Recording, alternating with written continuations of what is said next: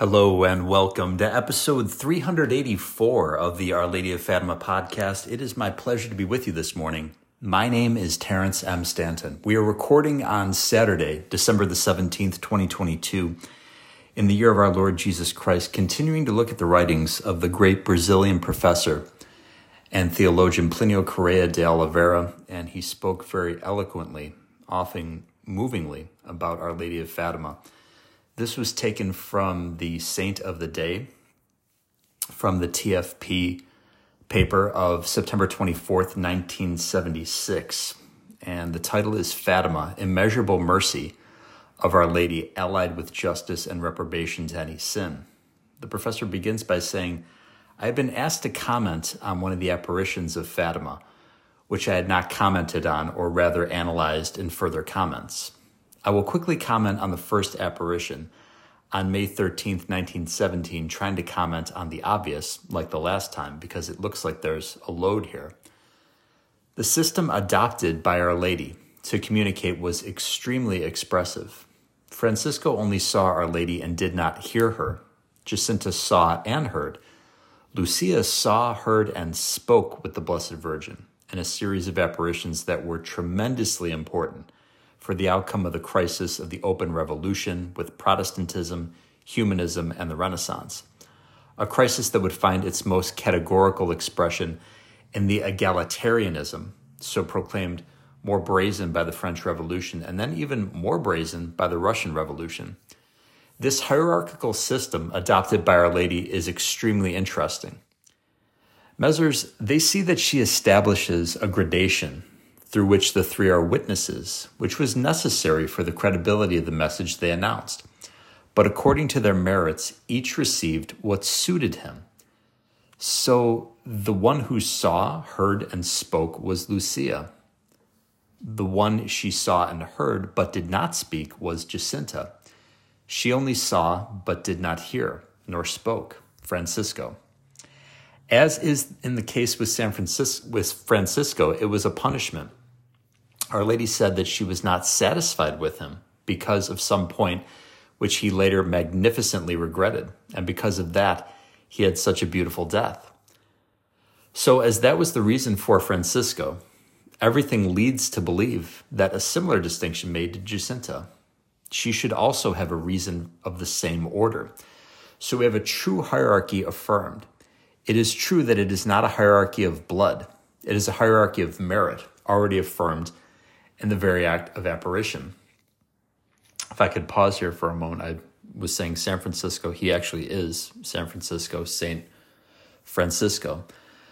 But the Blessed Mother said she was not satisfied with Francisco. That's why he was unable to be able to hear what the Blessed Mother was saying. And I'm reminded, my friends, of the administrator at Arem who kidnapped Francisco, Lucia, and Jacinta. This deeply offended Our Lady, and she said the miracle of the Son would have been even greater had that grave offense not taken place. Our Lord and Our Lady take us at our word and our actions. And our words and our actions, are even our thoughts, are either building up the body of Christ or tearing down the body of Christ.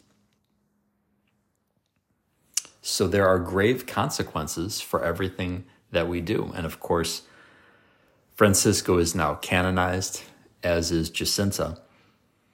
He learned from his mistakes. He learned from his sins. He bettered himself, and of course was aided all along the way by Our Lady.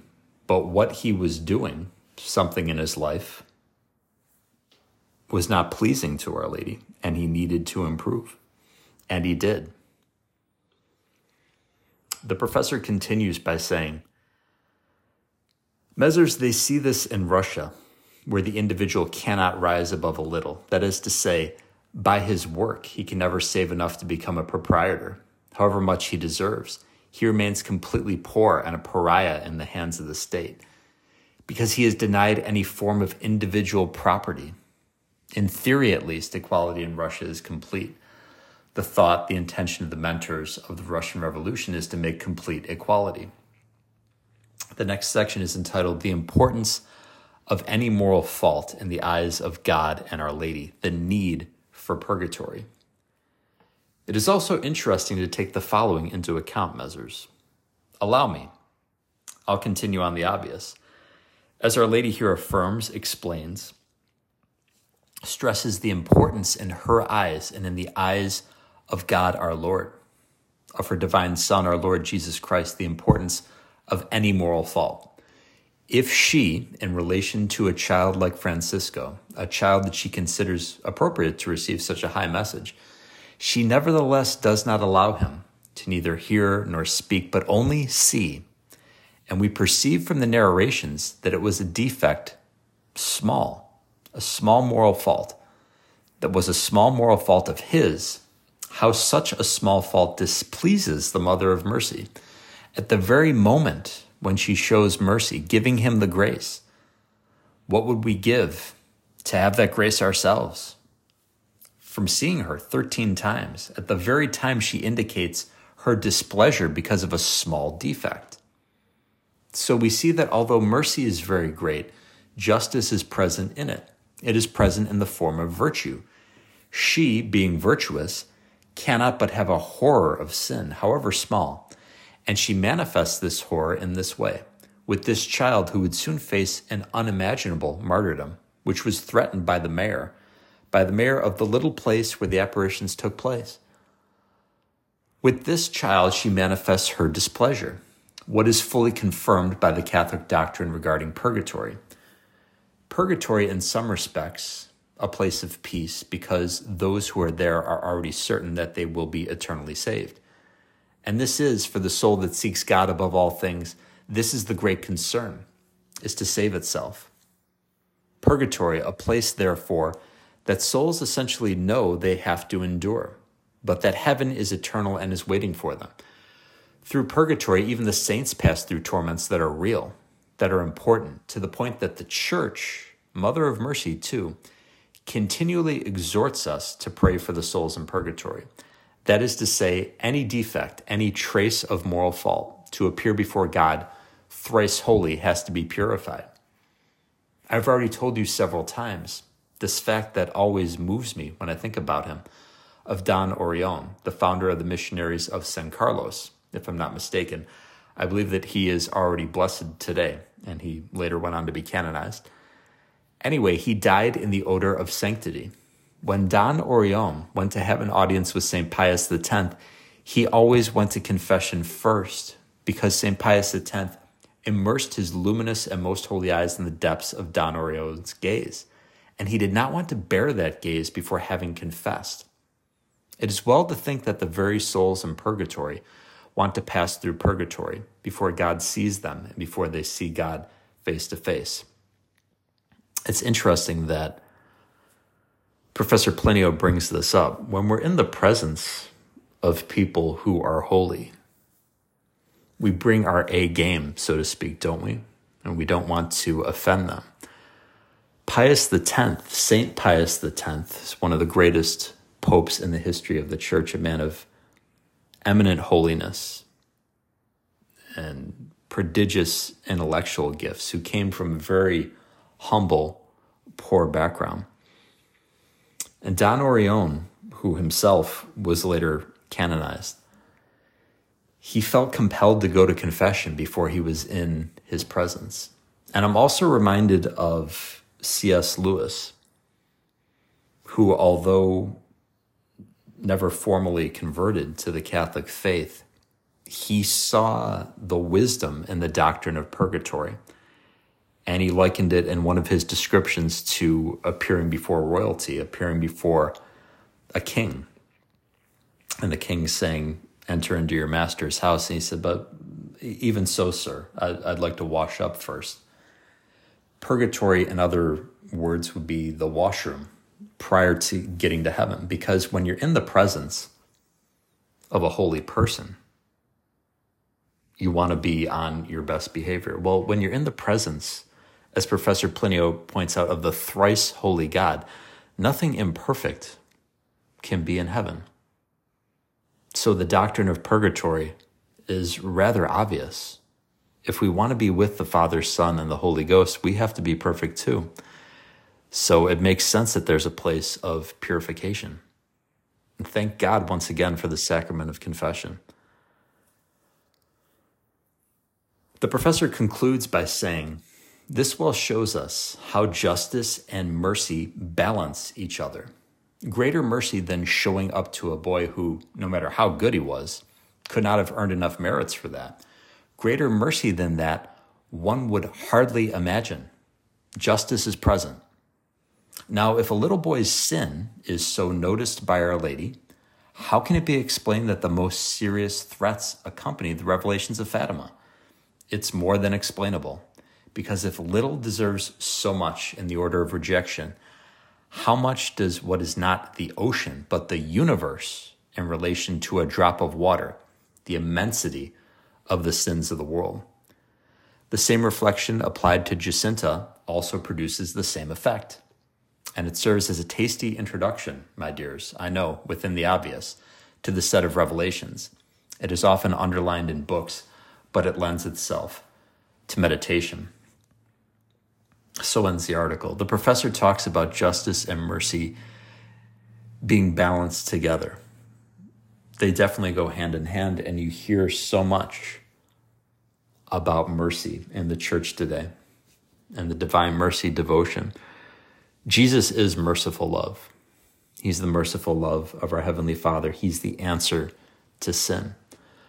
But when mercy is not accompanied with justice, you get this sense of indifferentism in the church and a false sense of compassion. When our blessed Lord saw the woman caught in adultery, and he told the Pharisees, let he is among you who is without sin cast the first stone. Did he tell the woman to continue committing her sins? Of course not. He said, go and sin no more. We have to respond to the merciful love that Jesus is showing us. The ability to do that, because we can do nothing of our own volition, is his grace. It's all his grace working through us. But there has to be some sort of response on our part. And if we don't enter into his mercy, we will receive his justice. Because the good Lord is the just judge. And as the Blessed Mother said at Fatima in 1917, he is already greatly offended by the sins of the world. That's 105 years ago. Have we morally bettered ourselves as a culture in the wake of 2 world wars, numerous other wars, the advent of internet pornography, abortion, homosexuality, transgenderism, every sort of other immorality under the sun being glorified? Of course not. But we're still offered that window of opportunity while we still have air in our lungs to repent and believe in the gospel, to respond to his mercy. Let us conclude by once again mentioning Helping Autism Through Learning and Outreach. That's located on the web at halo-soma.org, halo-soma.org. And I'd be much obliged if you would check out episode 277, if you haven't already done so. I interviewed my sister and my niece about RPM, known as Rapid Prompting Method, a method for communication for those who've been afflicted with non-speaking autism. And it's our belief that just as sign language was a revolutionary breakthrough for those who are deaf, so those who have autism have had the same sort of breakthrough with RPM. It's sometimes called typing to talk or spelling to communicate.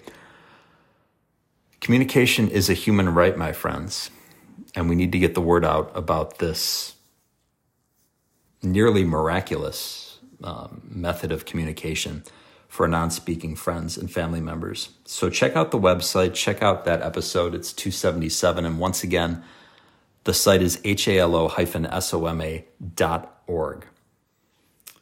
Let us pray. Almighty and eternal God, healer of those who trust in you, through the intercession of St. Raphael, Archangel, hear my prayer for non-speakers and their families, in your tender mercy. Restore them to spiritual and bodily health, that they may give you thanks, praise your name, and proclaim your wondrous love to all. I ask this through Christ your Son, our Lord. Amen. The prayer of St. Louis de Montfort. Hail, Joseph the Just. Wisdom is with you. Blessed are you among all men, and blessed is Jesus, the fruit of Mary, your faithful spouse. Holy Joseph, worthy foster father of Jesus Christ, pray for us sinners and obtain divine wisdom for us from God, now and at the hour of our death. Amen. O most holy Trinity, I adore thee. My God, I love thee in the most blessed sacrament. And the three Hail Marys in honor of Our Lady's immaculate purity. Ave Maria, gratia plena, Dominus tecum, benedicta tu in mulieribus, et benedictus fructus ventris tui, Iesus. Sancta Maria Mater Dei, ora pro nobis peccatoribus, nunc et in hora mortis nostrae. Amen.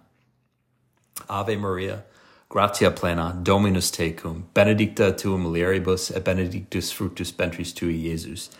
Sancta Maria Mater Dei, ora pro nobis peccatoribus, nunc et in hora mortis nostrae. Amen.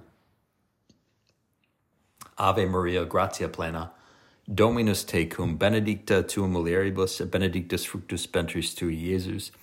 Sancta Maria Mater Dei, ora pro nobis peccatoribus, nunc et in hora mortis nostrae. Amen. And a Gloria Patri for a special intention. Gloria Patri et Filio et Spiritui Sancto, sicut erat in principio et nunc, et semper et in saecula saeculorum. Amen. Virgo potens, ora pro nobis. Sancti Joseph terra daimonem, ora pro nobis. Sancta Raphael archangeli, ora pro nobis. In nomine Patris et Filii et Spiritus Sancti. Amen. Thank you very kindly, my friends, for listening to episode 384 of the Our Lady of Fatima podcast in your charity. Please share Our Lady's podcast with everyone you know. Follow us on Twitter. The handle is @Fatima Podcast. And most importantly, please pray and offer up sacrifices for our Catholic bishops. They need our help. Goodbye, and God love you.